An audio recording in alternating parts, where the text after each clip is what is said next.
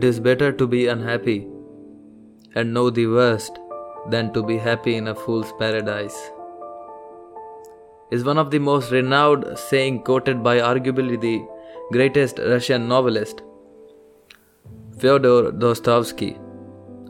Examining this quote from the surface level, I figured it meant to say that one should be aware of the holistic aspects of a certain situation than to be deceived by an illusioned one. But there is so much to this quote that merely this brief will not do justice to it. Heck, any one of the quotes that will be in the dissection series needs a proper analysis. In that order, I'll do my job,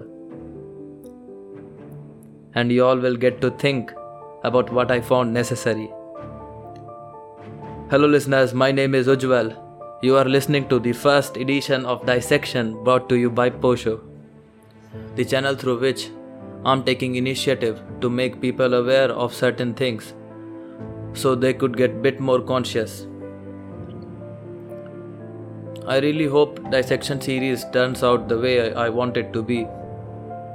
The idea just struck me like a lightning when I saw a post with bunch of quotes on Pinterest. Then at that moment I knew what I'm going to do with these. So let's not wait anymore and begin with the dissection. You all probably have heard about midlife crisis. If not, don't worry, I'll tell you. It is said that during this phase an individual starts to question everything around them. Questions about life choices, questions about morality and death, inner turmoil are some of the main symptoms of midlife crisis, which usually happen during mid-40s. I'm talking about the crisis right now as it is quite pivotal to understand the deep, grim phase of humans in order to comprehend our quote thoroughly.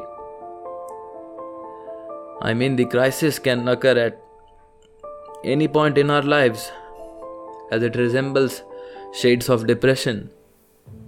And although I'm no expert in these regards, but I know a thing or two about crisis. It all sounds gloomy and dark.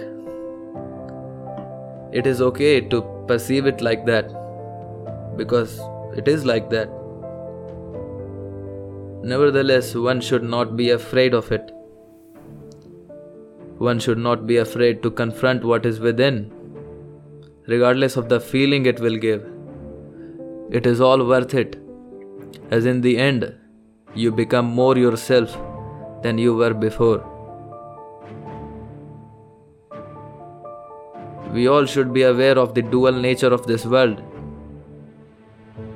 We can correlate this dual nature of this world with the famous Taoist symbol which represents yin and yang. What I personally learned from that symbol is that, first things first, it is a complete circle representing life on this plane, and that circle is divided into two shifting swirls. One half containing dark with some light within, named yin. The other contains light with some dark within, named yang. What I can figure out from that symbol is that nothing on this plane ever stops. It is all so ever changing. Yet sometimes we feel like that certain dread is so stagnating. I would like you all to notice that there is a small part of the both halves in both of those. It represents the whole picture, my dear listeners. No yin can exist without the element of yang, and vice versa, because they both give each other meaning. Same as pain gives pleasure a meaning, and vice versa. Now getting back to the crisis subject.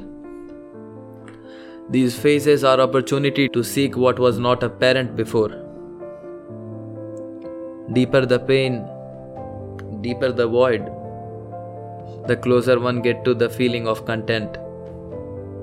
Yet not everyone is blessed with the potential of feeling profoundly intense emotions, so they are unable to dig that deep within to understand the requirement. Hence, they end up living their lives in fool's paradise.